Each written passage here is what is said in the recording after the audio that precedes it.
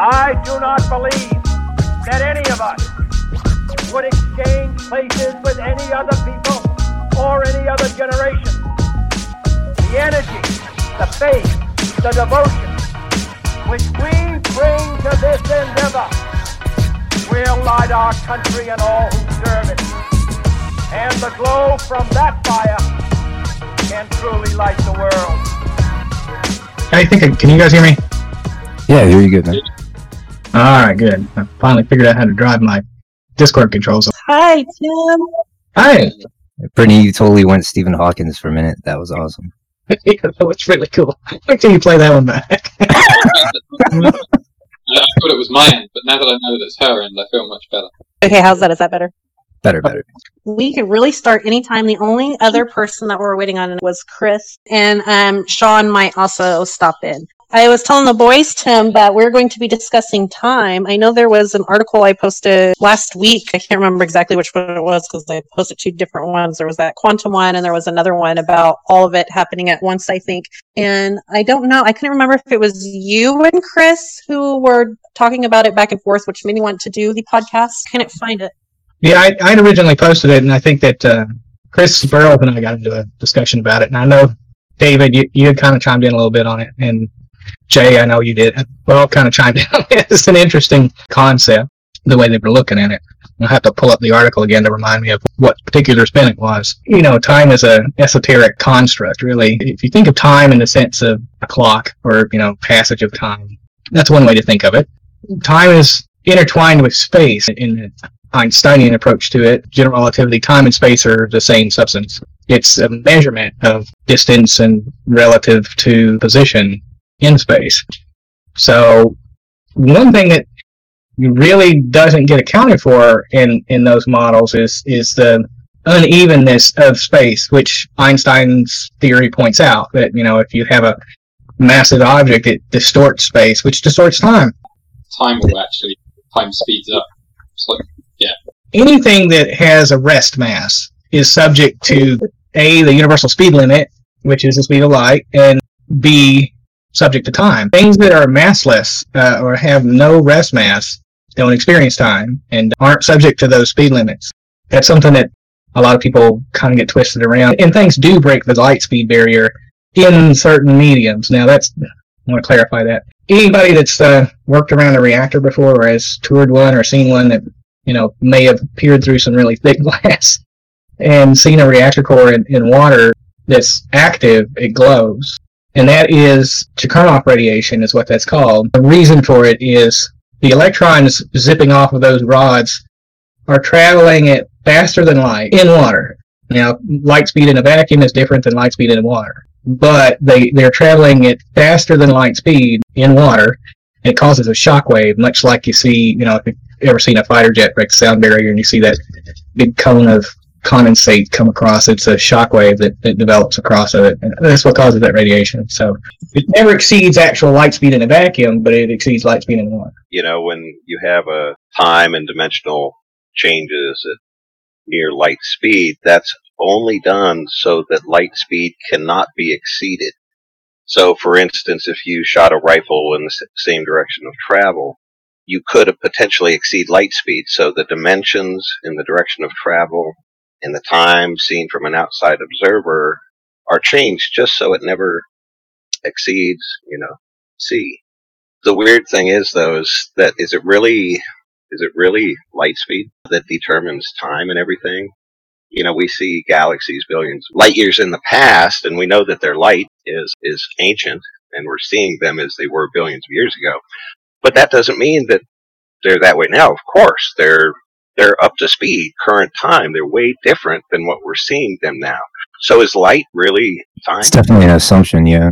Right. So maybe there's a speed of time, not light, but a speed of time or itself. Vibration that results in the changes in time. Right, that would be the speed of a wave in water, where the water is space-time, and that's the assumption for light and massless particles that travel through space-time. They're part of the fabric. It's like electricity through a wire. So it's just a different way to think about it. We always have a mechanical way of looking at it, you know, like breaking it using a machine or something. So our concept of it changing is so different. Like we assume we're going to change our concept of time because of the thing that we're traveling in. So we're always looking at something in terms of velocity. So Well, something that, really kind of freaked me out when I first started looking at it, but particularly around light speed, a photon that has no rest mass. And you just mentioned a second ago, Chris, if we look at a star that's, 10,000 light years away, we're seeing it as it emitted light 10,000 years ago. So we're looking backwards in time in that sense. From the photon's perspective, it was both emitted and absorbed by your eyeball at the exact same instant, because it doesn't experience time. And Which is weird. that's why I say it's part of the fabric itself, and that's Frames per possibly why entanglement works, because it's wired together at that more fundamental level. Right, yeah. You get into entanglement, it's a little different. Yeah, but But it's all related, I think, in the sense of what is space-time? What's it made of? The fundamental forces of the universe collide and collude to create, everything that we see and experience and know, or could know. Thus far, we believe there are 4 fundamental forces, and that we don't really understand gravity all that well. At least it works on the grander scales. It doesn't work on the quantum scale yet. And I think I posted an article about loop quantum gravity too. That was an interesting thing. It does kind of jive with relativity on a quantum scale, which is exciting. String theory is the next best candidate. There's still a lot of work to be done there as far as truth. What was being said earlier about measuring time by vibration and unique vibration or whatever. The thing about that, like even measuring vibration, sort of a very minuscule detail level, you'll find that there's a lot of say you take 2 carbon atoms to measure the vibration, determine time dependent on the vibration of the carbon atom. If you move a carbon atom slightly, you're going to find that actually it's recording time slightly differently in that location than it was in its previous location. it almost comes down to the observer type effect. On the same time. So it is entirely. You have to have a frame of reference from which to experience it. How much of time is subjective and how much of it is objective? Is there actually really any definitive point that we can call now? Well, yeah, if you look at biological time, as opposed to, like, the time in nature, the time in the universe, they don't line up. I mean, the rules are different for the physics once we exceed really. our world. Yeah. Yeah, it seems to be more positional. And the thing about time, though, and the quantum stuff, and this is the most interesting thing I feel about it, is that all the other forces have quanta. You have light, you have gravitons, you have all these particle versions of the wave form. Time doesn't. They've measured as far, as deeply, and as precisely as possible, and there is no granulation of time. It's a fine stream of progression, and they think now that it's down to Planck time, which is the distance light takes to travel a Planck length, which is like the smallest distance possible in the quantum mechanics. So it's different. Time is not the same as the other forces. It's like baked in. Some are saying that matter caused it, and if you think about the Big Bang, matter, space, and time, inflation, and then kept expanding at a slower rate. It's like space-time is the canvas and matter is the paint, but the canvas requires the paint, not the other way around. At least that's the jive I've gotten out of it. Now, something that's interesting I've been thinking about recently, you're kind of thinking about this podcast, is, and I think somebody mentioned it on Facebook here the other day, about how you experience time, your personal experience of time. So if you're doing something that you enjoy, time seems to just disappear, goes very fast. And if you're doing something you really hate, then it tends to slow down. How does consciousness and our awareness play into our experience of time is an interesting. That's totally what I was getting at too, man. Like, because biologically, when you think about it as a contrast between you and aging, aging is not based on clock time. It's based on stressors and all these other elements. The quality of time is another big part of it. It's not the years, it's the mileage. You could love something and time could go slow too. And that's what's so amazing about it, is that you can speed up, slow down time, not only according to preference, So we're talking about time and relativity. So time is something I've always thought of as essentially a human way of trying to gain some kind of sense to energy transforming into another. And human consciousness is essentially chemical energy. from one form to another, creating electrical discharges, which then go through a nervous system. So, just theoretically, if you look at time passing more quickly or more slowly through our perception, because chemical reactions are occurring more frequently or less frequently within our brain, and that's then in relativity to the universe and the rate of reaction, energy reactions in the universe around us. That then affects our perception of how time is passing for us because of the rate of reactions in our brain. Does that make sense? It does. Sure. I think for me, it's more of how much I've thought of or processed within unit time. So if I process a lot more than usual, like after I hit a bee or something, then time dilates because I'm thinking about a lot more than I usually would. So the brain has a baseline, and if you're thinking, so it's more about how much did you put in the machine. The machine took longer, but objectively, it's the same amount of time. It's just the perception of you've done more, so it must be longer. I think you can stretch it. I mean, the way Tim was talking about, like you said, dilate, and that's another thing that fascinates me about how the eye is responsive to the nervous system. The parasympathetic system tends to dilate the eye and the pupil, and then when you have the more of the feed and breathe and the relax functions, it tends to constrict. So you could, in theory, and I think that you could find data to connect this with, you could find out that people that experience that slowdown factor, not necessarily because they hate what they're doing. I think that you can also find a moment in nature, let's say that you're enjoying, and everything tends to slow down. And you're like, wow, that lasted forever, and that was only 10 minutes. And that happens all the time in meditation. So I'm sure people can relate to that. You would find out that there is a direct connection between activating the parasympathetic as opposed to the sympathetic. For some reason, the sympathetic always makes me think fight, flight, but it's the opposite. So parasympathetic, fight, flight. Sympathetic is the regeneration process, like healing, relaxing, that type of a thing, healing. So like if you get into that zone, it makes sense that you would be experiencing that slow concept. I mean, opiates probably trigger the same type of effect, the slowing down of time. They do. I was actually, I have chronic pain, so I've experienced opiates in the past. I no longer take them. I was taken off of them through the VA. And opiates on themselves actually cause more problems with pain long term. They're good for acute pain, like surgical pain, but no good for chronic pain. You ever, like try them in small amounts? I'll take it like twice a week, like 6 to 8 grams, and I don't really feel like any kind of like addictive effects to it. But don't you think that's fascinating how the parasympathetic and the sympathetic system seems to be the way to triangulate time in terms of a human reference point? It is interesting. I mean, your sympathetic nervous system is basically all of your sensor nerves in your body. What would be the evolutionary advantage?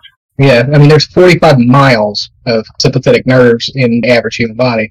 Well, sure, we can dissect it that way, but I mean, like when we're experiencing specific types of experiences and a certain mode kicks in, it's like getting into one of those zones or making it into different types of qualities, almost seems a way to cheat time in a way, Hyper-awareness, I always look at this in the sense of like the parasympathetic nervous system, like in a fight-flight response. The reason people have PTSD is part of this problem. You have such amount of recall. It's kind of like taking a camera or a movie camera, going from the standard rate or whatever, how many frames per second that is to look normal, to way more frames per second, which slows down your perception. It slows the pictures down. You're taking it frame by frame. You can see small instances, and it gives your body time to react and respond. You become hyper aware of things.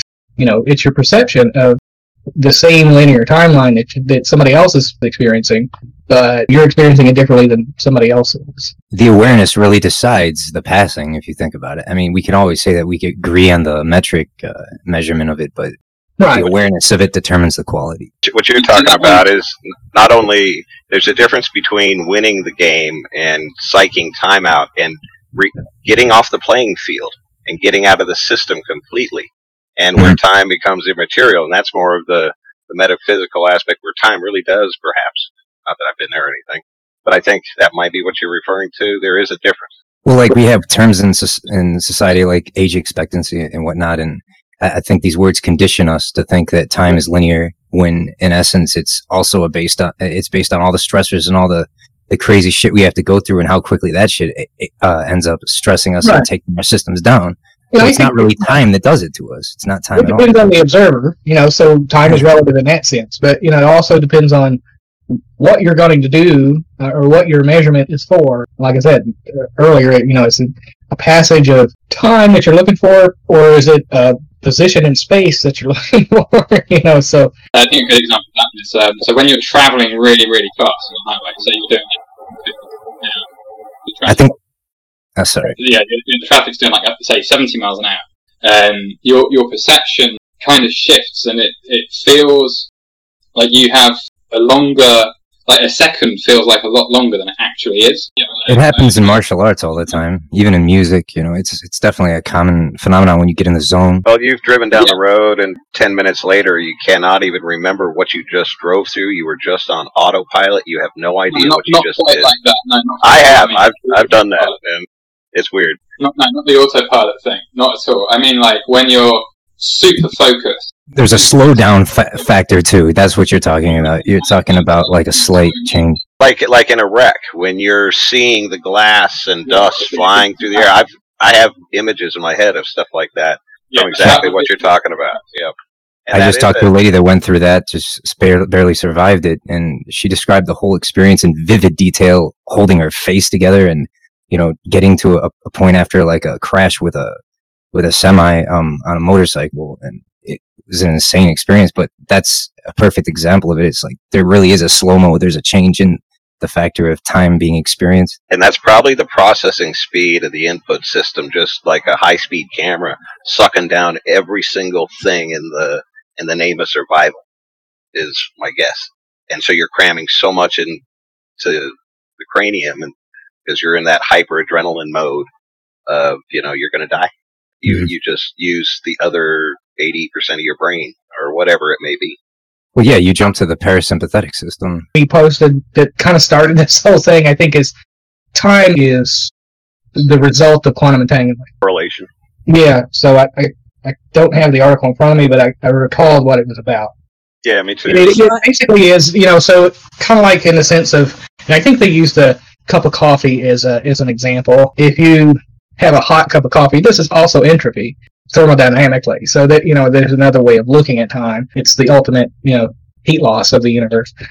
But the cup of coffee, if you set it in the room, goes from hot to room temperature as it becomes entangled with its environment. And the only way you can heat it back up, but that requires an input of energy. And all things that interact with the environment change the environment, and the environment changes the things as they become entangled, I think is the theory of it. And it's basically the third arrow of time was the issue, what they were talking about. What causes the arrow of time to point in one direction, and it doesn't seem like you can go backwards, other than the fact that you can see a star that's, light from a star that's 10,000 years old.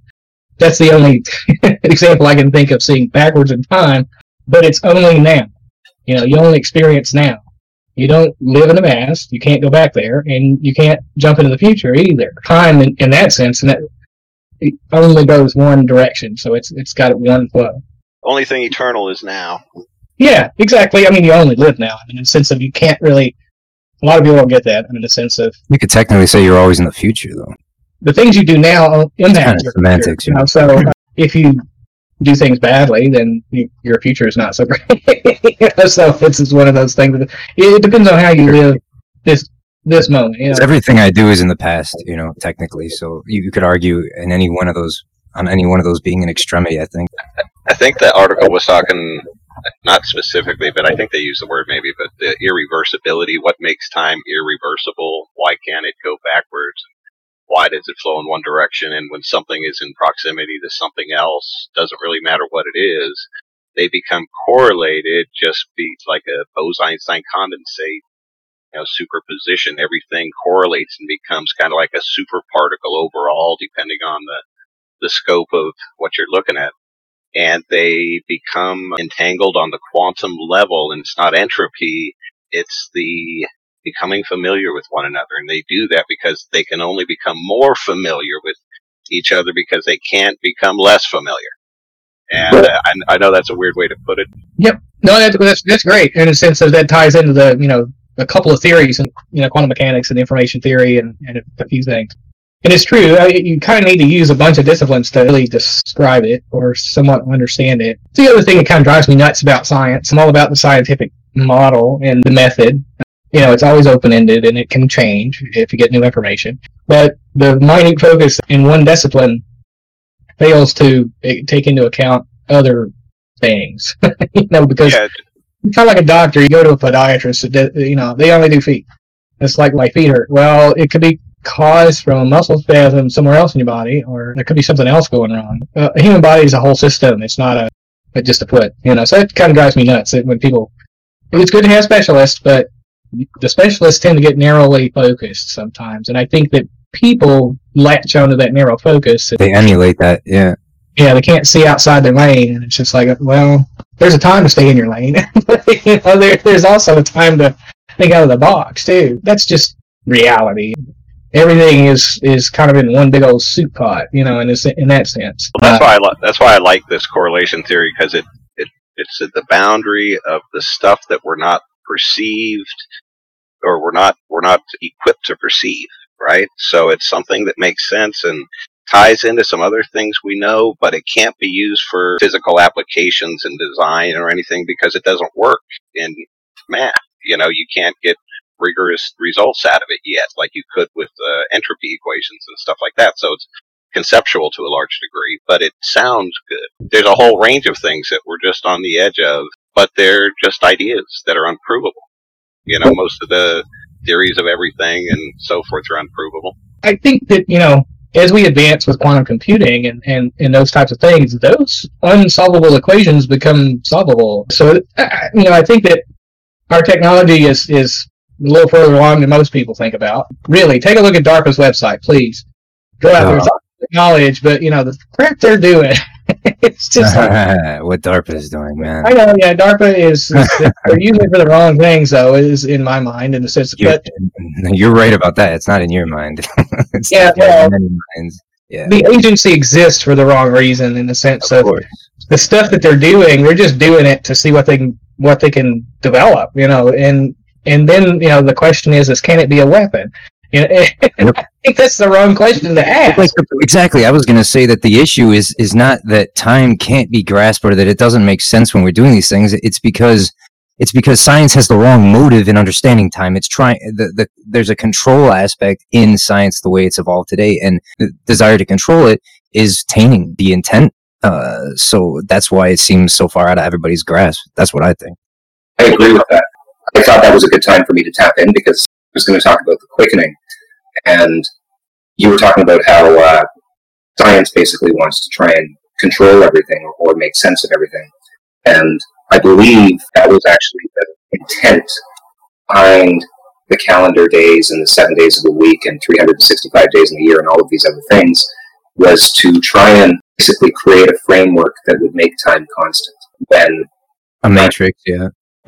Time is not constant. If we consider what it is time is by definition, it's really a unit of measure between two happenings. That's really the best way to describe it, because there has to be an event and another event in sequence, and then we're measuring the gap between those two things. Oscillation, dissonance, yeah. Right. To get an idea of how fast time is moving or how slow time is going, the best or the most accurate way to get a real true sense of that is to look at the trend between happenings. One of the ways that I try to break this down is when we look at the development of human consciousness in the very, very early stages. Now, I don't remember which it was that came first, whether it was like burying the dead or developing clothes or artwork on cave walls. What I do know is that, let's say the very first thing we did was started writing on cave walls before we developed clothes, and then the next thing was clothes, and then the next thing was farming or something. The measure between those two events, according to the fixed time that we've created, was considerably longer between the first development and the second development. So that would be like the first evolutionary jump from man, developing the first tool to creating clothing. It had been 10,000 years. And so we're measuring the speed of evolution of humanity by the decrease in those events. So it might have been 5,000 to get to the next evolutionary jump, and then it was only 2,500, and then it was 1,250 years. And now we're at a state in human evolution. People don't like to think that we're continually evolving. I don't know. I think people think that evolution is like a generational thing, that we're not actually evolving in real time in our physical bodies. If we take a look at how many evolutionary jumps, because those are basically scientific discoveries, right? The number of scientific discoveries that humanity makes per year is increasing all the time. So that means the number of happenings per year are increasing. So we're looking at a year as if it's the same measure. If time is actually a measure of the sequence of happenings between events, well, we've had a whole ton more discoveries in the last year. It's not taking us 5,000 years to make the next evolutionary jump anymore. And so time, because of that, is relative to how fast we're developing. So it would seem that memory is a primary function and that it hardly gets discussed because of the technological constraints now that are giving us all these advantages, but it's like nobody discusses memory. Right, and that gets put into our DNA, I think, and that's why we're continually speeding up, because we're learning from these past behaviors, and collectively we're kind of putting them together, and as we develop something new, that becomes integrated into our DNA, and that's now part of our general makeup. It's part of our toolkit, which, you know, the more tools we have, the more we can accomplish, and so everything just gets easier and easier and easier, faster and faster and faster, and I think very much like you said with quantum computing, you know, we're at a stage now where it is very, very difficult to know just how far technology can actually take us. So a lot of these unanswerable questions that we have, you know, a lot of people believe there is no answer to. I believe we're going to be getting the answers to. It's really interesting. I think a couple of things that popped into my head while you were talking about original measurements of time is basically what's a year? You know, it's one rotation around our local star. Time is relative to our position on Earth, so how we observe that event is one rotation of the Earth. So we establish these measurements of what they are in subdivided time. And I was just taking a peek at NIST, which is the National Institute of Standards and Time. If you want to take a look at that, anybody, NIST.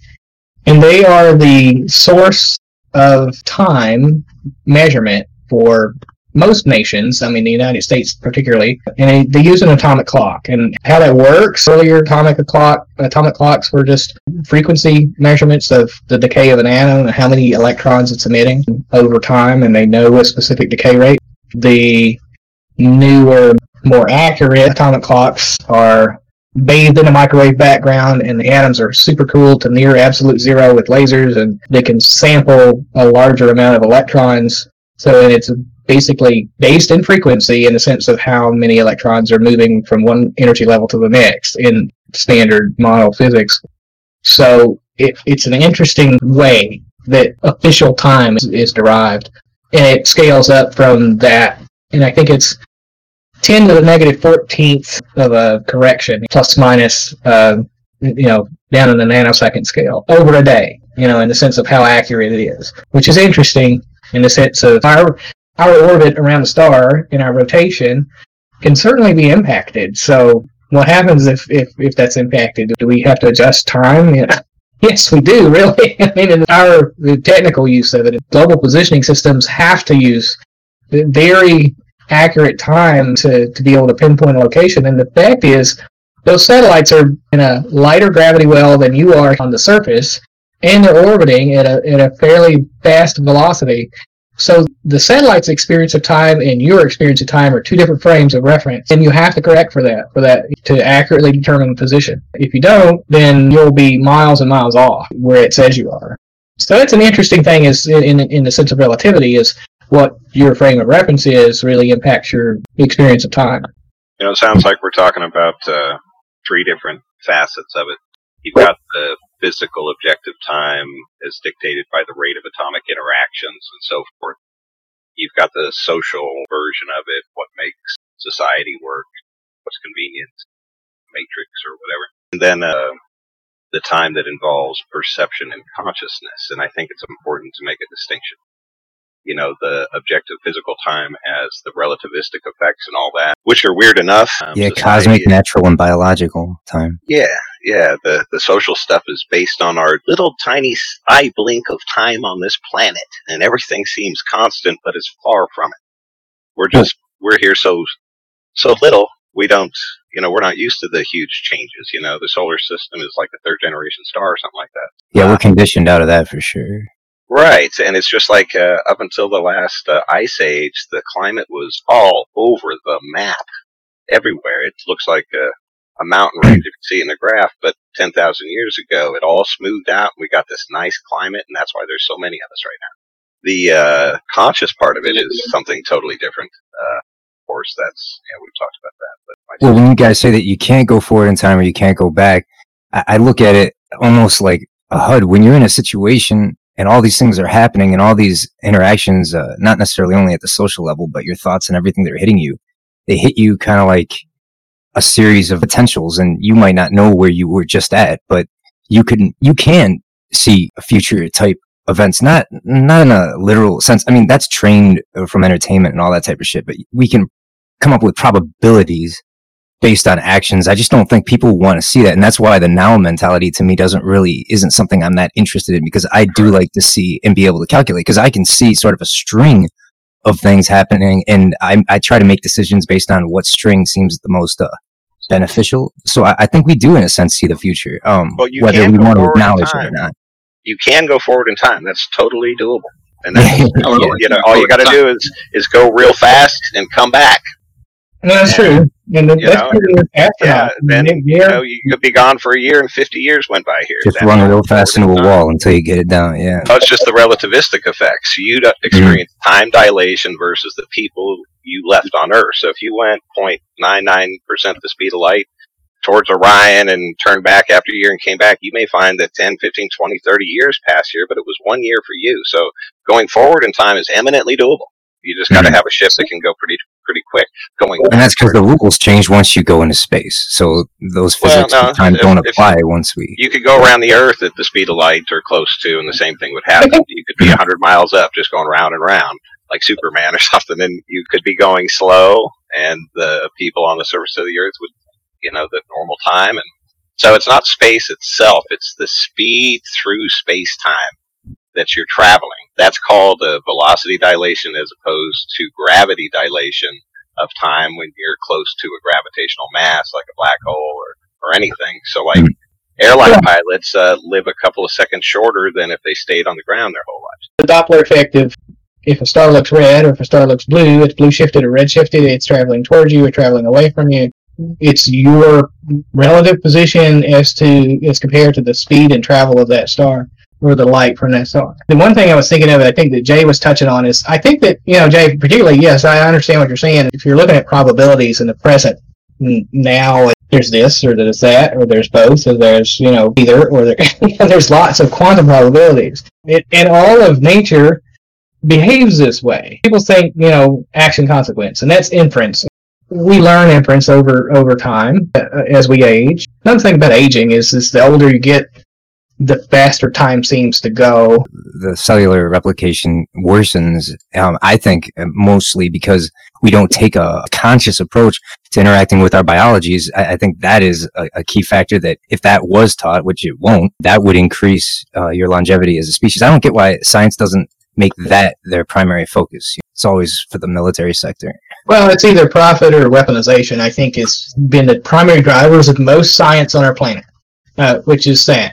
So somebody who comes up with we don't explore things for the joy and the sake of exploring them or discovery, which there are many scientists that really become scientists because of that, but they have to earn money to live, and the systems that we built reinforce those types of things. That's on us, really, all of us, to try to change that paradigm, to say, look, we don't need to be all about profit and war. Well, if you took a group of young people and you gave them a controlled atmosphere from which to live, and you minimized the stressors, and you gave them healthy food, and you did all these types of things, and of course people say, oh, it's a cult, but essentially culture is a cult too. It's just that we're all in it. And you went 30 years into the future, and these people had the minimized stressors, they had the good food and all these other types of things, you would see that in 30 years, they wouldn't have aged in the same respect to everybody else around them outside of that controlled atmosphere, that controlled environment, or that study. So time really isn't a factor. It's about the things that these people would have done if they weren't in a controlled environment with the ideal circumstances. So, yeah, I agree with that. Another thing about, the reason I think you experience time faster as you age is you've experienced more of it. So your frame of reference is you have a bigger field to look at, or a great big pot. What used to be, if you think of this, if your pot was only 8 ounces big, and you took a little ladle, you could fill it up really quickly. The time is just your little 8-ounce pot, and as time grows on, your pot gets bigger and bigger and bigger. So it takes a lot more to fill that pot up, which makes your frame of reference seem to go faster and faster and faster. Mm-hmm. Well, plus the quality of what a person expects to do diminishes based on the concept of their self-image as they get older because of the breakdown factor.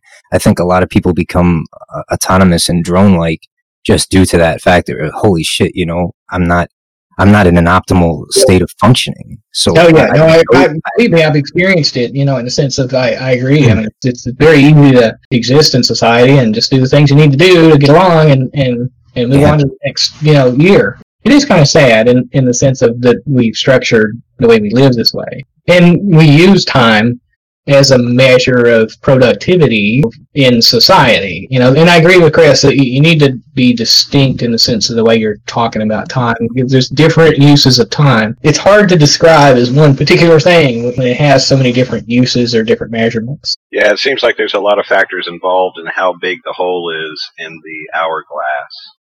Is maybe a different way to think about it. Sometimes the hole is big, sometimes it's small. And I think there's a lot of things that go into that. There's a couple of weird things in history and even modern science that don't make a lot of sense, like the King's List, the Akkadian King's List, guys living 30,000 years. Latin, of course, most people think that's a translation error. Probably is, but, Methuselah and all that stuff. Why did they live so long? What's the deal there? And then if they traveled ahead and came back and they had the technology, it would appear that they aged that very long. Good, yeah. Could be. Maybe they went out and they came back and it was 30,000. They're still alive, dang it. Time travelers, Yeah, but exactly. people interpreted it as 30,000 years old. Mm. Yeah, but see, then you run into a problem of cultural memory. Are they going to remember some 30,000-year-old guy? The other thing is that if people that are kept apart from the circadian rhythm know, either out in space or in an environment, Earth or something, they always settle on 24.9-hour days, which is the same day as on Mars. And so that gives people the idea that that's where we came from. And, I'm not discounting that or supporting it either way. It's just interesting. That's wild, yeah. It is fascinating. And that relates to what you were talking about the DNA memory, about, what does that give us? What does that tell us about where we're from? Why is it different? Like, so much of this is technologically based, how we're trying to figure out to manipulate everything by creating like a tool. But I mean, like, I don't know if we're ever going to look at ourselves as a tool ever again as a human being. I mean, like, you can manipulate the genetics, yeah, but I mean, seeing a human being as a tool in and of themselves, the consciousness as a tool, I think those days are dead. Yeah, if I follow you, I'm not sure. That's the real tragedy. Well, let's hope they are. I often think about, we were enlightened at one point as a species. We had the Library of Alexandria, and then the Dark Ages came. So I think here we are. We can gain it. So if you read the Sitchin books, and if you take them for granted, the Akkadian stuff, we were actually created as a slave race to begin with. Yeah, and that's some amazing stuff. It is, and whether it's true or not, I don't know. But sometimes it's it's another data point. It makes more sense from the religious standpoint. Holy shit. Yeah. So you got to take all of it and understand how that could have come about. How that, but there's a thread of truth through all of that stuff in some way.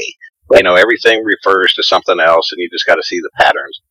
Even in religions, I mean, Hindu texts speak about the gods that did battle with. It basically describes a nuclear war, and we see evidence of what would have required a nuclear detonation. The Mahabharata, isn't that? How did that happen? And like, we don't understand the pyramids very well. Even the Bible talks about the chariots of Ezekiel, the chariots of fire. These are probably UFOs. Some advanced technology that is being described in a primitive language by a primitive culture, if you think critically about it anyway. Not literally, but critically. And the text was written to a specific people in a specific time and a specific place, and they used certain ways to describe things. Like, who is it? Arthur C. Clarke, that said that, any technology that's sufficiently advanced will appear like magic, to most. Or has civilization just risen and fallen several times, even? Right, I think it has. I believe it has. Me too. it's just not been recorded in some places, or it's been lost, and we see some evidence of it, but we don't know what to make of it because there's against the rules of the game somehow. Right. There's radar images of that pyramid complex 2,000 feet underwater at the tip of Cuba, and the radar images are pretty unmistakable. It's really hard to see it as anything else. And 2,000 feet underwater, so that makes it, during the height of the last ice age, it was, and they say 50,000 years is what the geologists say. So, but you see that stuff all over the place. There's the one they discovered off India that's where Vishnu came from, or wherever. That's a real place. They thought it was mythological. So there's a tremendous amount underwater they're finding, and so a lot. They weren't even teaching about pyramids in that many places of the world when I was growing up. I mean, to be honest, it was more of an Egyptian thing. I mean, yeah, they talked a little bit about the Mayans, but now that you've got all these pyramids in China and everywhere else, it's just like all of these types of monuments, and it just doesn't seem right. Why the similarities? Yeah, and they weren't all talking to each other. Supposedly. Yeah, allegedly, supposedly. It's interesting. We've mentioned a few things in here. Orbits, we were talking about orbits and rotation, and that is how we keep our time, is we judge it by reoccurring occurrences. And I find it, now we are talking about pyramids, which a lot of them are allegedly, I don't know if this is true or false, or you guys can correct me if I'm wrong, but synced up with stars as well, or said to be some sort of timekeepers. Did you say pyramids? You broke up on my end for a minute. Were you referring to the pyramids as being markers? Positionally, they represent the positions of the stars in the sky, and they have the vents that point to the two stars and so forth. They don't point to them anymore because of the precession of our axis and the three perturbations of our orbit. But that was the original intent. So there was definitely an awareness of the stars as to whether there was some intrinsic link, cosmic link, and all that. Who knows? I think that, what you had mentioned, Randy, the stars and pyramids being aligned, and since particularly the Great Pyramids of Giza is a classic example. There's a couple of synchronicities there with those pyramids particularly. They are very precisely aligned with Orion's belt, the three stars in Orion's belt. And the other interesting fact about those pyramids is their coordinate on Earth. You look it up. I mean, in the sense of latitude, longitude, before we understood, historically speaking, in a sense of written history, before we understood, longitude, the coordinates of those pyramids equate to the speed of light in a vacuum, which is... They're also right at the center of mass of the land mass on the planet. So if you found the geometric center of all the mass, the continents, that's where it is. So I think the dimensions also add up to the actual measurement of the perimeter of Earth. So anything with the measurements on the pyramids, speed of light, that's all a human construct though. So we developed so someone decided, this is going to be what the measurement is, and this is going to be 0, and we're going to progress around from 0 being here. Oh, and that happens to... I agree, David. That could definitely be coincidental, in a sense. But it is kind of funny in a sense of... I don't know that that was understood before, but it matches our understanding now, and that seems to be pretty coincidental.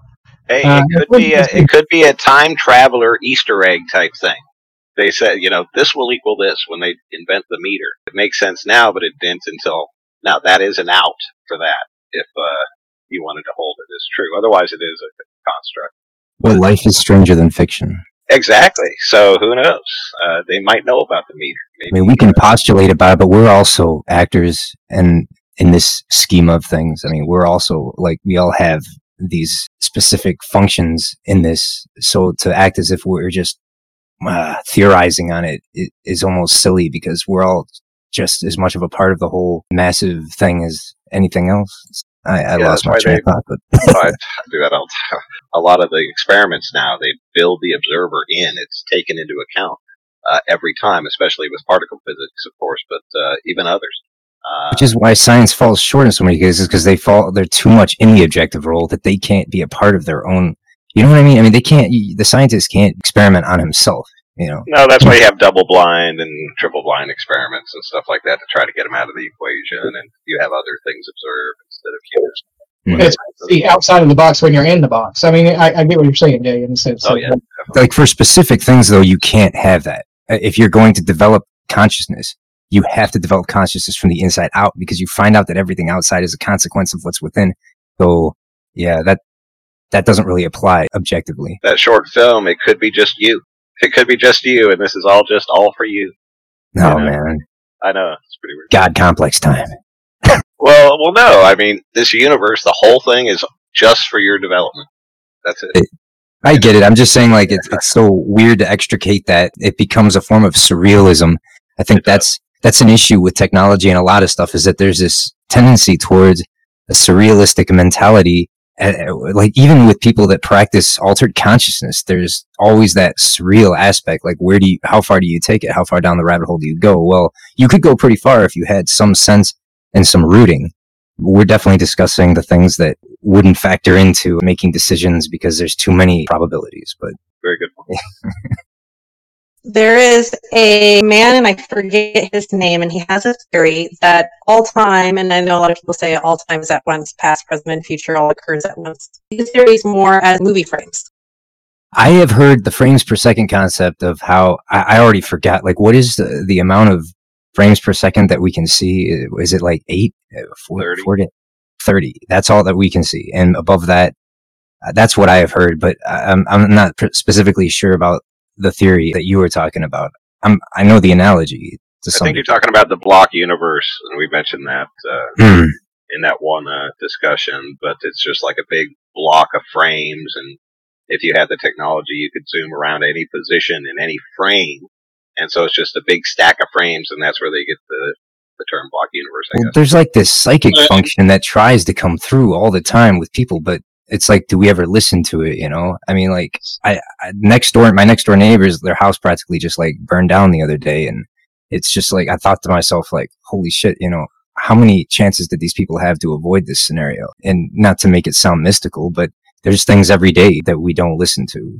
Don't understand any of it. I saw the mask thing before it happened. I was having these horrible dreams about people, like, coming with masks and all these, like, weird, like, shootings and shit. And I'm like, what the hell is this? And then a week later, you know, the whole, like, mask thing starts happening. Everybody's wearing. I'm thinking, like, holy shit, man! It's like something was telling me this masquerade was on the way. There's all kind of little synchronicities that happen that we we can't explain very well, or we haven't explained very well. Like, particularly, you know, I think we get to talking about this in a super consciousness type of level. People are connected to a broader consciousness. In that broader consciousness, things are knowable that wouldn't necessarily be knowable by an individual.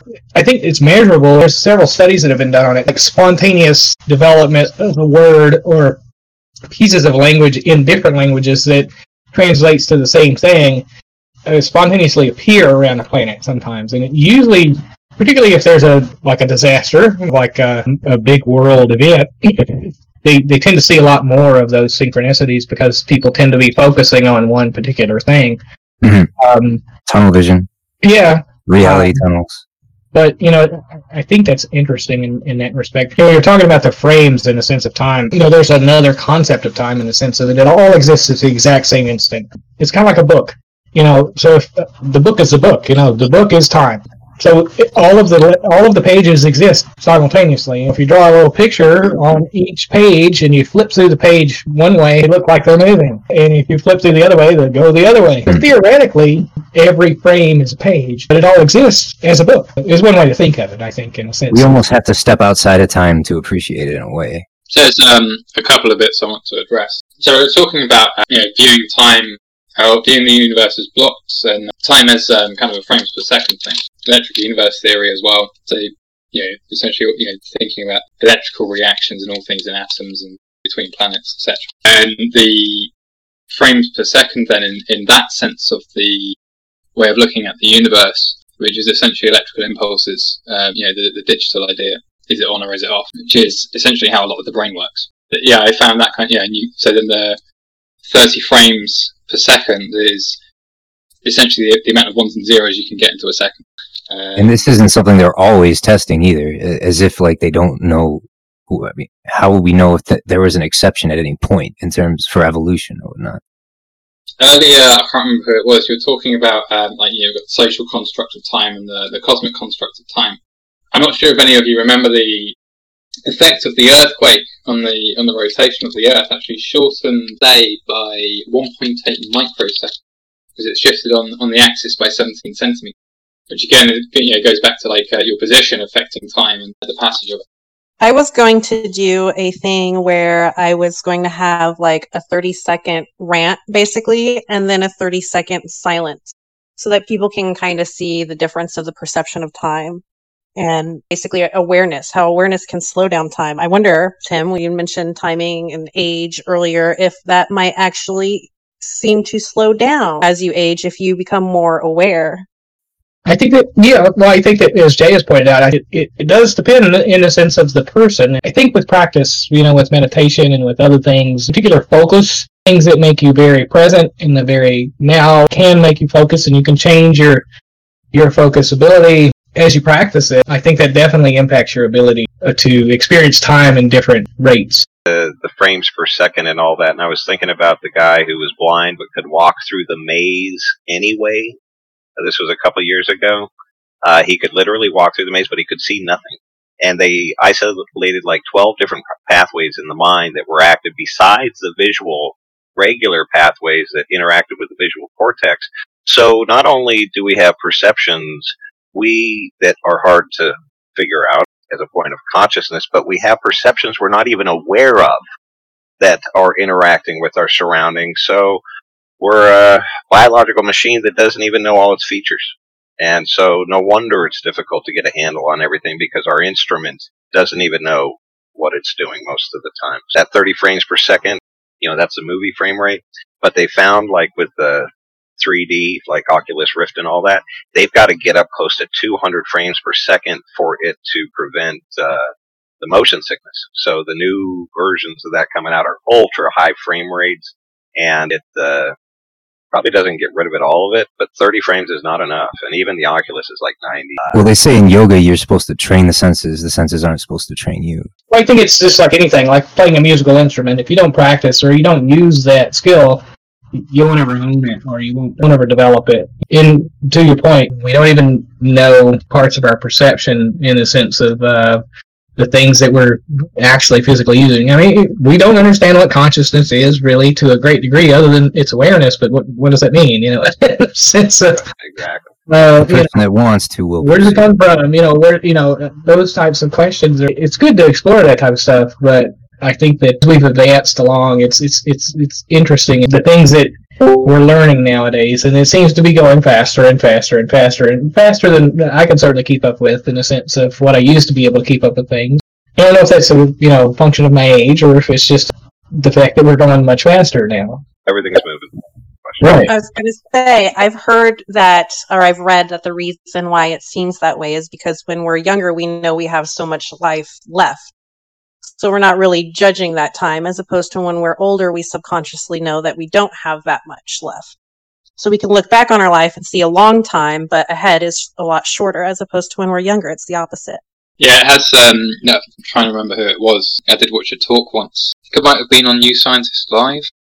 Basically, there was a guy talking about time, and he basically concluded at the end of it that time is essentially an emotional experience, and the perspective of time is entirely emotional, because if you take the emotion out of time, there isn't really anything kind of left. Yeah, it seems rather meaningless if you do take that out. And I think that's, part of our perceptions are our feeling. I mean, they definitely drive you to think or to act a certain way. You think that a lot of times when people, like, smell is a good memory elicitor. If somebody smells something that comes from your past and you get a vivid recall of what that is or a moment, then you also assign and attach emotions to that particular memory. I think that, yeah, that's definitely a thing. Am I better than half a century on the planet? For sure, in the sense of I look backwards and I think, well, heck, it was just yesterday I was in my 20s. I was a teenager. I remember all this stuff just like it was yesterday. It's been, 20, 30, 40 years. It definitely is a function of perspective also. I was just wondering about how brain health then affects sort of perspective of time as you age. Does someone with, say, poor brain health, does time seem to drag out longer than someone with better brain health, who can, say, think more clearly and remember things more clearly? Well, brainwave bandwidth changes dramatically from a young age up to adulthood. It's kind of well known, and I know a specific case where a gentleman got old and he got dementia to where he just pretty much was a baby, and he lived for a very long time after that because no stress, always had a smile on his face. he was totally at ease and no stressors, and he lived for a very long time. So, yeah. So that's interesting in the sense of that, we're so inculcated by society and our environment and everything that happened to us over a lifetime. And if you can de-learn that, then the actual physical result of living a lot longer because of you're not aware of that learning any further. It's interesting. I'll have to look at that. The guy in question was a Nobel Prize winning physicist. He discovered the tau muon or something like that. Leon Letterman. This guy was brilliant. Yeah. I'll take a look at it. Yeah, for sure. Yeah, I find that really interesting because, saying earlier about time measuring, changing energy, energy changing from one state to another, and in relation to other parts of energy, and quickening time being the quickening of changing states of energy, and the slowing of it being, not as much as happening in relation to energy transfers and whatnot. So therefore, there's less energy exchange or less change of energy, and therefore time seems slow. Mathematically, we can travel backwards in time. It works out mathematically. At the quantum level. Well, I love quantum. So many possibilities. But I was also going to... You can exactly reverse every chemical reaction or, that's happened, and exactly reverse every movement that occurred throughout the universe, then you can travel back in time. If you travel back in time, if you think about it in terms of quantum entanglement, and everything's kind of connected to everything else. In that sense, then, to take one thing back in time, you've got to take the entire universe back in time with it, like that flip book. When you're flipping through the pages, you've got that book of the universe from like day one to the end. In that flip book, when you're flipping through the pages to get the story of time, and you flip back through it and get it in reverse. You can't move a bit from one page out into another part. So you'd have to, to travel back in time, you'd have to reverse everything with you exactly at the same time. Every reaction that's happened. But what if it all occurs at once? What I find fascinating is that if you do something in an area, high energy activity, or even a calm one, the residual vibration remains. So that isn't affected by time. So let's say you're having a really good experience in this specific area. If you're really keen and you go back to that area, you can feel that. And that's something that doesn't go away. So this vibrational thing energetically that we give off or that we take in isn't constricted by the same rules that we're talking about. I call it tactile, but it drives my brain crazy going through that. I think any dimension that doesn't have matter in it, time doesn't exist, and it all is there, accessible, whatever. And those are just the hair's width away from us. We just can't see. So that bounces in and out of our reality, just like we've been talking about the weird stuff. But I think something that somebody said just a minute ago about entanglement and going backwards and forwards in time, at the quantum level, the math does not care. At the macroscopic level, you get into irreversibility and stuff like that, and it does matter, appears to. So you can go forward in time. You can go to the future by traveling away and back at near the speed of light. But what if you could transport yourself through entanglement to 1 billion light years away? Well, you've just gone back in time because you're seeing Earth from 1 billion light years away instantaneously, taking yourself out of that frame of reference. So you're taking a one-way trip. So you've literally gone back in time. That's a weird thought. I don't know. I actually had that down. I said, what if you're on like a dying star, but then like you fly to a new position, say Earth, and we're looking at Sirius, for instance, or around there, Betelgeuse, right? They would be then bathing in the light of their dead star. That would be traveling to the past, would it not?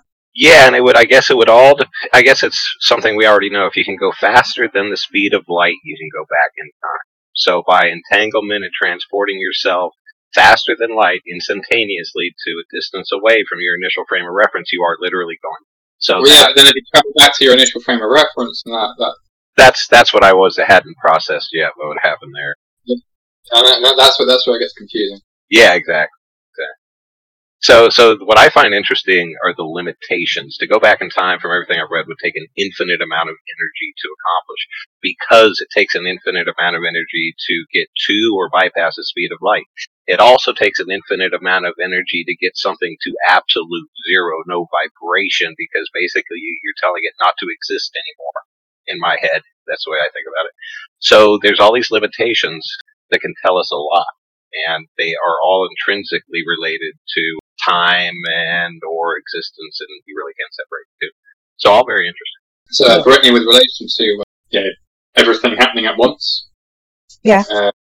Well, so if in that sense of time, everything's all up, then you can't travel in time, and technically there's no past and future. But should be able to, I guess, fold space-time. Wormholes. Yeah. No, yeah, wormholes is one way to think of it. I think it's a speculative.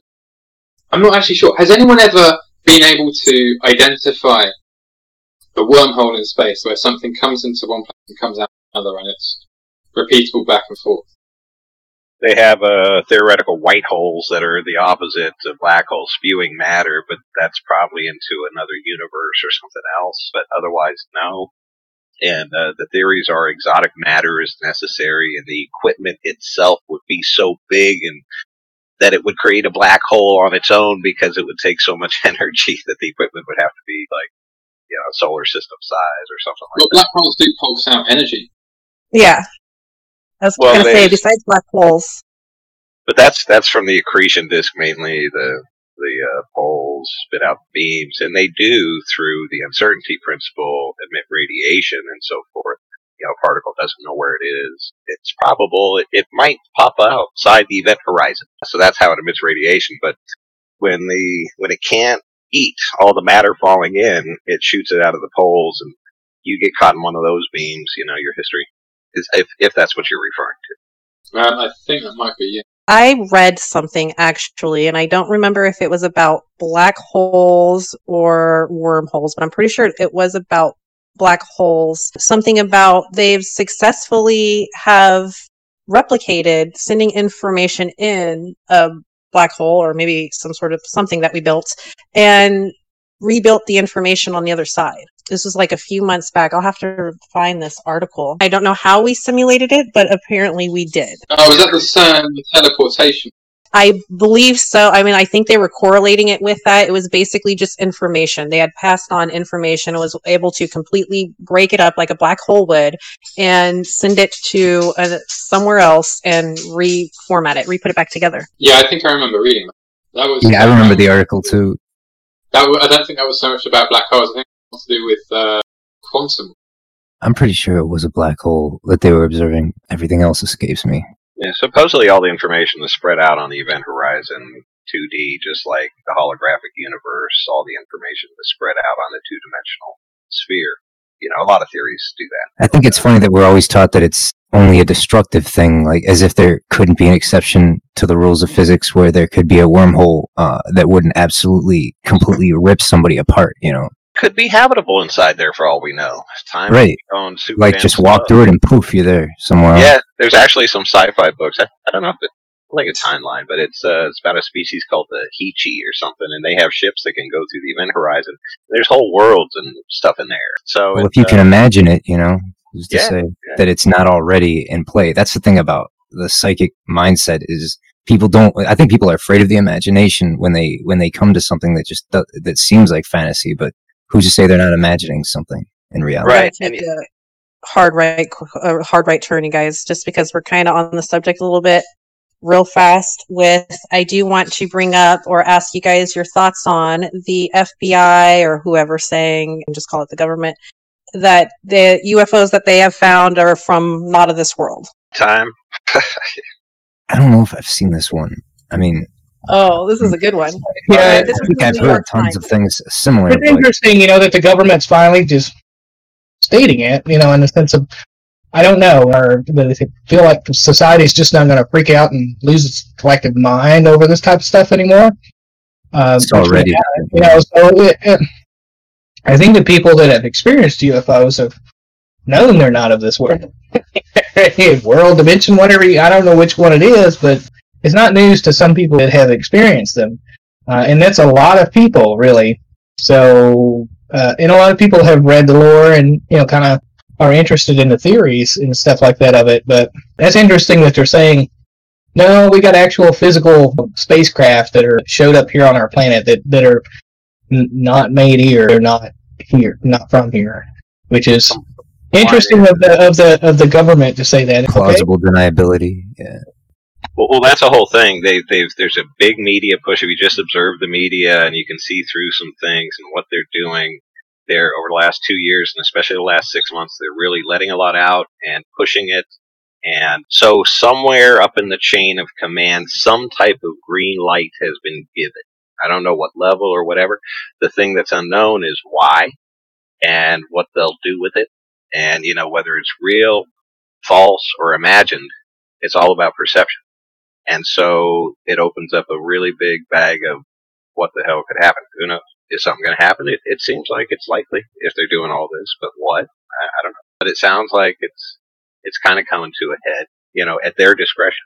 I started watching an old Gene Roddenberry, Earth Final Conflict. There's 5 seasons of it, but it's interesting. Roddenberry was prophetic. The whole concept is around, these aliens just kind of show up, and humanity's at kind of an evolutionary crossroads. So they're kind of they're showing up to both participate in and guide that process. So I don't know, maybe there you go. So if suddenly the government's releasing the fact that aliens are real and we've interacted with them over time, maybe there's a new the crap that's going on in the shadow government is really aliens. I don't know.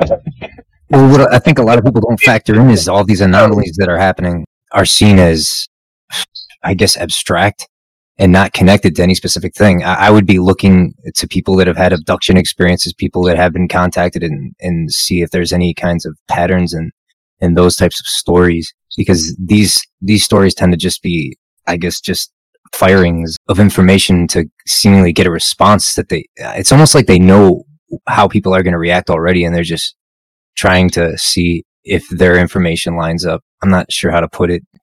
Well, I think you're thinking the same thing I am in a different way, but even though we might not know what it's all about, it's a safe assumption that the leveraging aspect will be about control. So it always is, yeah.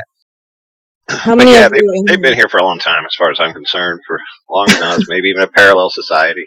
I'm sorry. Yeah. Agreed. Well, I was just going to ask how many of you in here have seen a UFO? I've seen one. I've seen more than one. I see them a lot, actually. Not every day. I've seen, I don't know, probably 30 or so or better in my lifetime. At least a dozen, yeah. Tim, are they, when you see them, the ones that you see, they come in all, shapes, sizes, like colors? Oh, yeah. Some are, it's mostly lights I see. And, some of it I'll call space junk. It followed a straight trajectory, and it was, maybe flashing. Looks like as it was interacting with atmosphere, pieces of it was falling off, burning off, this, that, or the other. I have fairly dark skies here where I'm at. Other times I've seen crap that just reverses direction or goes really fast. It's like, nope, that's not natural. Haven't seen one, but that Nobel Prize winning physicist Leon Lederman, I talked to him about it. Him and students outside of San Francisco watched one close range for 30 minutes. Could not explain it, and this guy was not. It's pure science, nothing else. And he was stumped, could not explain it whatsoever. Then you have the Navy footage that's out and being broadcast everywhere, and that's from the government. That's government footage. The question on whether there is technology flying through our atmosphere that we can't explain is really a moot point at this time. It is. I remember I was in the Navy, and I was on an aircraft carrier, so I used to know several pilots and aviators and stuff, and that was always a thing, particularly when a UFO was sighted. And 3 or 4 were sighted in my tour. It got to be a buzz around the ship sometimes. It's like, I don't know what the hell that was.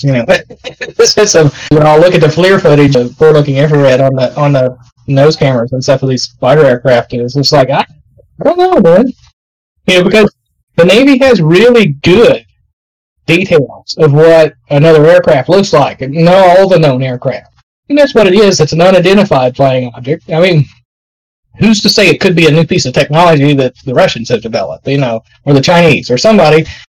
We don't know, but, some of it really defies. If it suddenly changes direction and goes from Mach 3 to Mach 4 in the opposite direction, human bodies don't tolerate that type of changes or those types of gravity pulls. So those types of things that you see that are measurable in some of these things are interesting. You don't know of anything unless somebody's learned how to cancel inertia. Well, that's the whole thing, and that's why even the people who are studying are calling it gravity drive, and this has been known for quite a while. But when you have a gravity drive in a car, you're going to get smashed if you do a right angle at 100. But with gravity, it's pulling the craft and the occupants all at the same time in the direction it wants to go. So you could be doing 2,000 miles an hour, pull a 90 degree. You will not feel a thing if you're in the craft, because the gravity is pulling you as well. And you've just changed direction, but there's no inertia or anything. You're being pulled with it, and all your molecules with it. So it's you don't suffer those effects. And then they can go through boundaries from air at 500 knots to water without slowing down, continuing at 500 knots. So there's some shell around them that makes everything that exists kind of flow around them. There's no wake.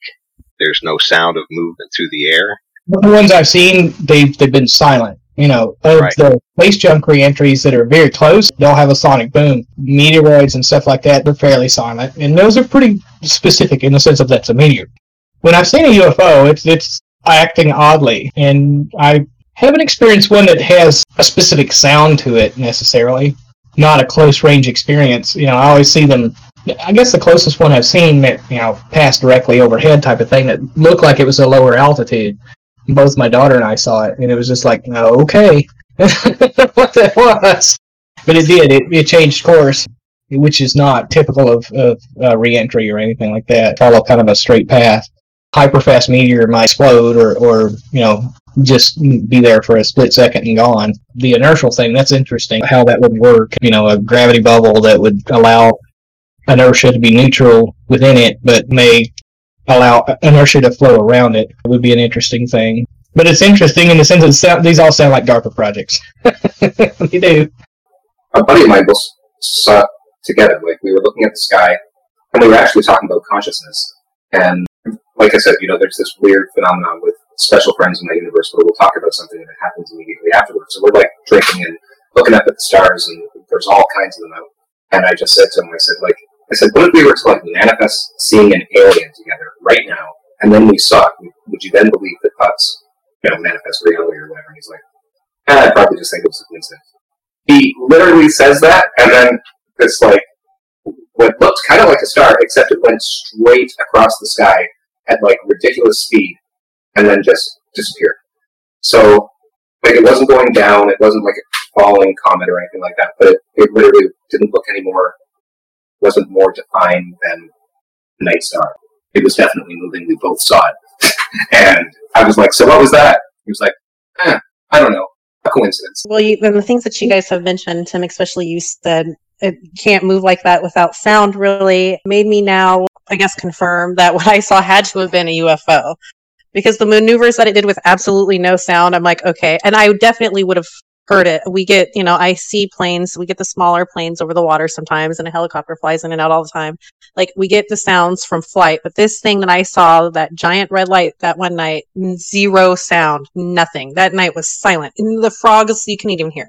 That's been my experience. They're just completely silent. And they may, hover, and they may change directions, or they may just be going one way and then suddenly take a right angle, or they may just go the other way, or I've seen several of them. I guess my first one was when I was young and probably preteen or right at teenage years when I was growing up. And I didn't see any more until I was in the Navy, and there was all kind of buzz about it on the ship.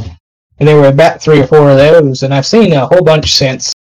And it's kind of odd in the sense of, like I said, they do stand out from other things, and they never seem threatening. I've had one that kind of seemed like it was following me, which was odd. I haven't had any abduction experiences or anything like that, but it's mainly just lights or things that are in the sky that I can't explain. Period. I have this interesting. Well, okay, there is an very interesting thing going on. Tim, I think you've been conscious for a good part of your life. I guess some people call it awake, whatever you want to call it, more awake than a lot of us. There might be a connection with a rise in consciousness and sights and UFOs, or so I'm coming to believe.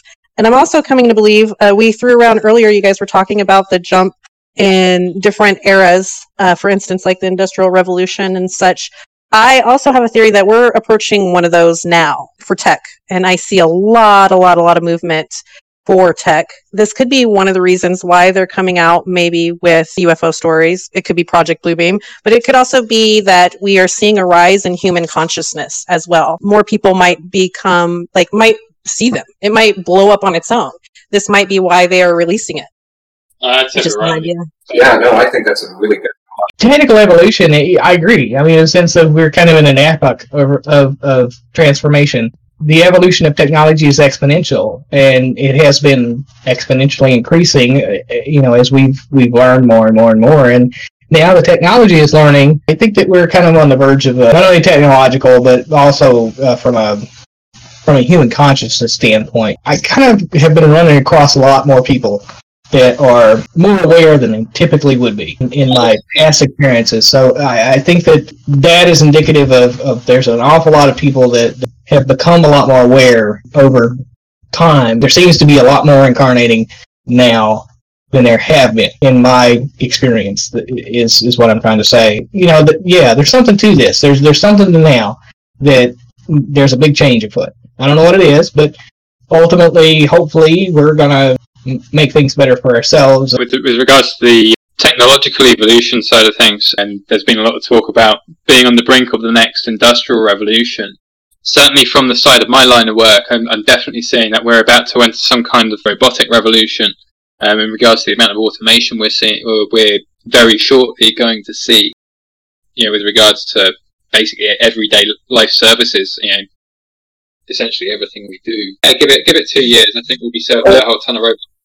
Yeah, I think the automation thing is definitely an epoch of taking the industry of things that have relied upon humans to machines can build machines, can do other things. It's a different revolution of the industrial revolution, it's technological revolution, whatever you want to call it. But yes, automation and AI and lots of different advances that are coming to a head all at once I think that a lot of the things that the governments are saying and doing around the world are saying and doing are trying to kind of pave the way for that. People will be a lot less active in what goes on in the world. So there's that. What do you do with people? How do people live? There's an awful lot of questions around if automation takes over, then what becomes of the worker that got offset. We got to deal with that. Else, you're going to wind up with a lot of people that are going to revolt. So, and that may have been why we had the Dark Ages. There was an evolutionary epoch, and people just like, nope, this is not going to go, and they threw everything off the pier. That's very feasible. How humanity responds to it is a thing, for sure. Just by what's going on in the world right now, this massive pandemic deal, it almost seems as though there's it's a cover for something that's actually happening. We have a choice in how we get to respond to it, or will we just be pushed along without really knowing what's going on? Yeah, it's just too easy for everybody to divert their focus at this point. So not enough people, I think less people are looking up because of all this staying at home and all that type of shit. So maybe the key is just to pay attention as opposed to get sucked in. Actually, I must say, like the last 4 months have seemed quite long in compared to how quickly 4 months would normally pass. Do you know what I mean? So time's been moving slower for you? I can empathize with that. They have passed along, just kind of, I don't know, in the sense of perspective. If I think back on it, it's like, no, that went pretty normally. But yeah, the experience in the minute is going by. It's like I've been in stasis for a long time. Right. Yeah, I agree. I agree with Tim. I think everything technology-wise is exploding very, very fast. I would only suggest maybe that it's happening at the Fibonacci rate, and my belief in that is only because it's the design of the universe. And so I think we're always basically building on what we have developed before. So all of the information that we've had before adds to the previous information and gives us the new block of information that we accomplish in the same time. Yeah, I would have to agree with that. In the sense of, it's basically double the last number that we experienced, which is what Fibonacci is. It seems to be exponential, but all of nature travels on a spiral. It really does. I mean, if you look at anything and everything, it travels in a Fibonacci sequence. Fibonacci occurs in so many things. It's funny. I was at the Dali Museum a while ago, and Dali's here in St. Petersburg Beach, and they have an outlook. And since you can walk out on a balcony and they have a Fibonacci display out there, almost a lot of Dali's work is based on Fibonacci sequence. Da Vinci, is a lot of his stuff is based on that. So it's interesting to take a look at it. Most of nature, the easiest path of things, people say, well, it's a straight line. No, it's a spiral. Things spiral. The entire motion of the solar system is a spiral. Everything is a spiral. The more you look at it, the more you see it. It's interesting. Even the human DNA helix has the Fibonacci spiral in the DNA. That's how our joints move. I mean, we just don't rotate. We don't utilize rotation in the way that they move in most cases. The time moving slower thing could be happening because we're facing all these things left and right. We're constantly living in the moment. We're paying more attention to the time as opposed to going about our daily routine and doing things for more muscle memory. I do not doubt. To me, it seems like time is crawling. So I do get you guys. Yeah, it's interesting. I think we had a pretty good range of topic, as we usually do. I mean, in the sense that we start out with one thing and we kind of meld into the next. It's interesting to kind of go from the exploration of time into UFOs and the other things. So yeah, I mean, time is esoteric. You can define it in somewhat concrete terms, but that doesn't mean that it's applicable everywhere or to everything. That's the thing about it. It's not universally applicable anywhere. I think that was when we had that discussion on the link that I think Brittany posted. I think that was essentially what I ended up saying, that time is essentially an illusion that we use to better understand what's going on around us, because otherwise it would just all be too much for our tiny little brain. I absolutely agree with that. It would be if we didn't have. I don't know what it would look like in a world where time didn't exist. I know it doesn't really exist, and we made it exist, but if it didn't... No way to make a relation between when one thing happened and another thing happened. It's a really interesting thought experiment. I mean, in the sense of when you sleep, you don't really experience time, except for what you dream in your REM sleep. Well, they have done studies to show that rapid eye movement cycles actually, and some dreams do occur in real time. There were some Berkeley studies back in the day. I mean, if you don't exist, if you're dead, do you just fall out of time? I mean, you don't exist. Perception really plays a big part in that, which indicates that it's a artificial construct of our own consciousness, of how we're trying to make sense of what we're experiencing. Well, I want to just add one thing. It's not really so much related to time, but perception, because I don't typically dream. And, I know that they say everybody dreams, so I guess maybe it's more accurate to say that I don't remember my dreams 90% of the time. But I dreamt last night, and it was extremely vivid. And the weird thing is, I knew I was dreaming, and I was consciously aware of the fact that I was dreaming while I was doing it. And so I consciously tried to stay on that line between consciousness and dreaming, distinguishing, okay, well, I know I'm in a dream, blah, blah, blah. And the interesting thing is, and I just want to share this because I was in a copy center, and I was taking photos of something, and my phone had the ability to make Polaroids for whatever reason. And so I'm waiting for these Polaroids to visualize or whatever.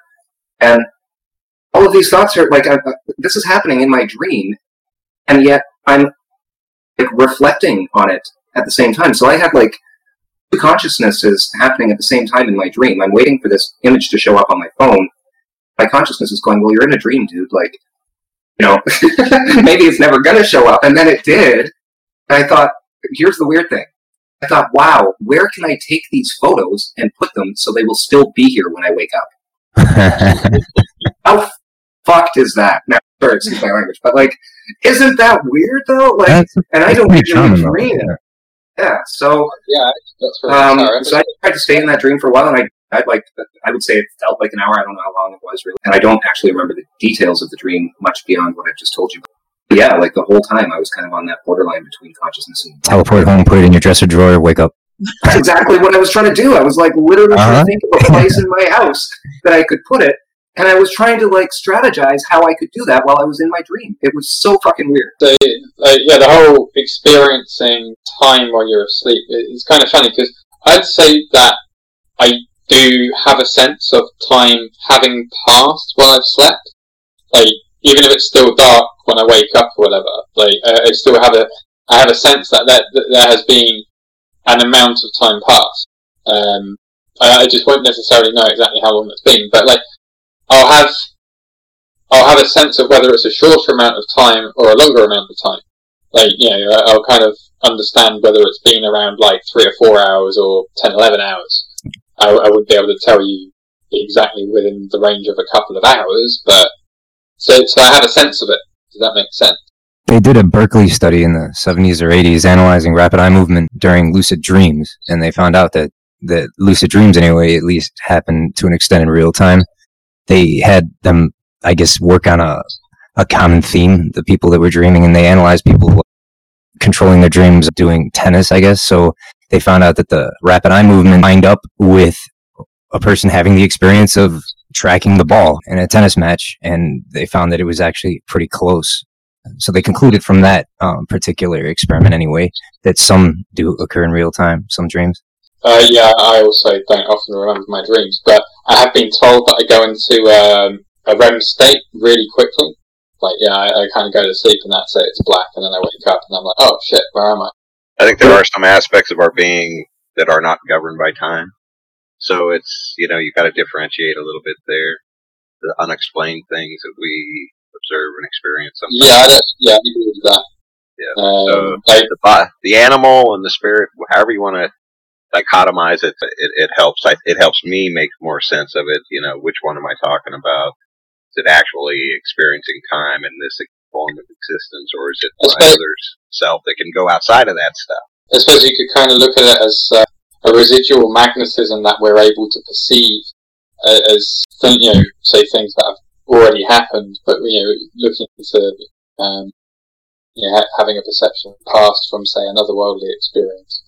Yeah, it's like that post I made about knowing that a bunch of people would die and I'd raise kids by myself when I was 8 years old, just a download. Where the hell and why, So that's a direct experience, visceral experience, and that it all came true.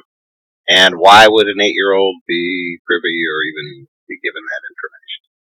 That's one of the big mysteries of my life, for sure. But it did happen, and it was provided, and it was no words, just solid data instilled into my brain. This is going to happen. Big sense of doom.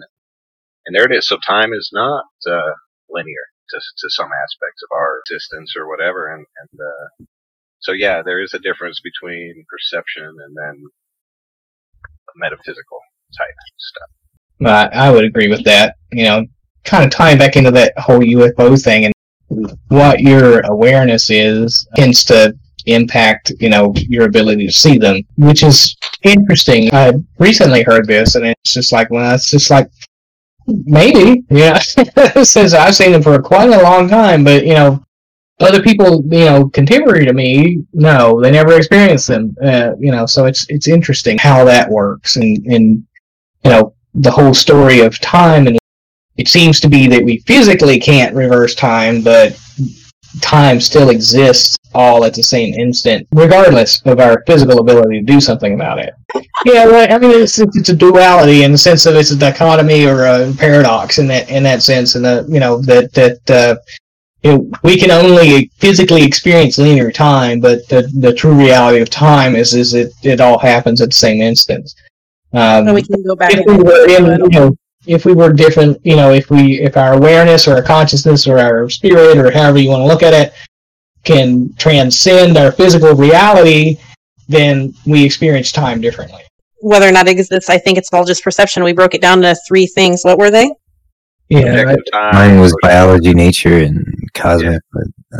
Biology, nature. Well, I had another thought.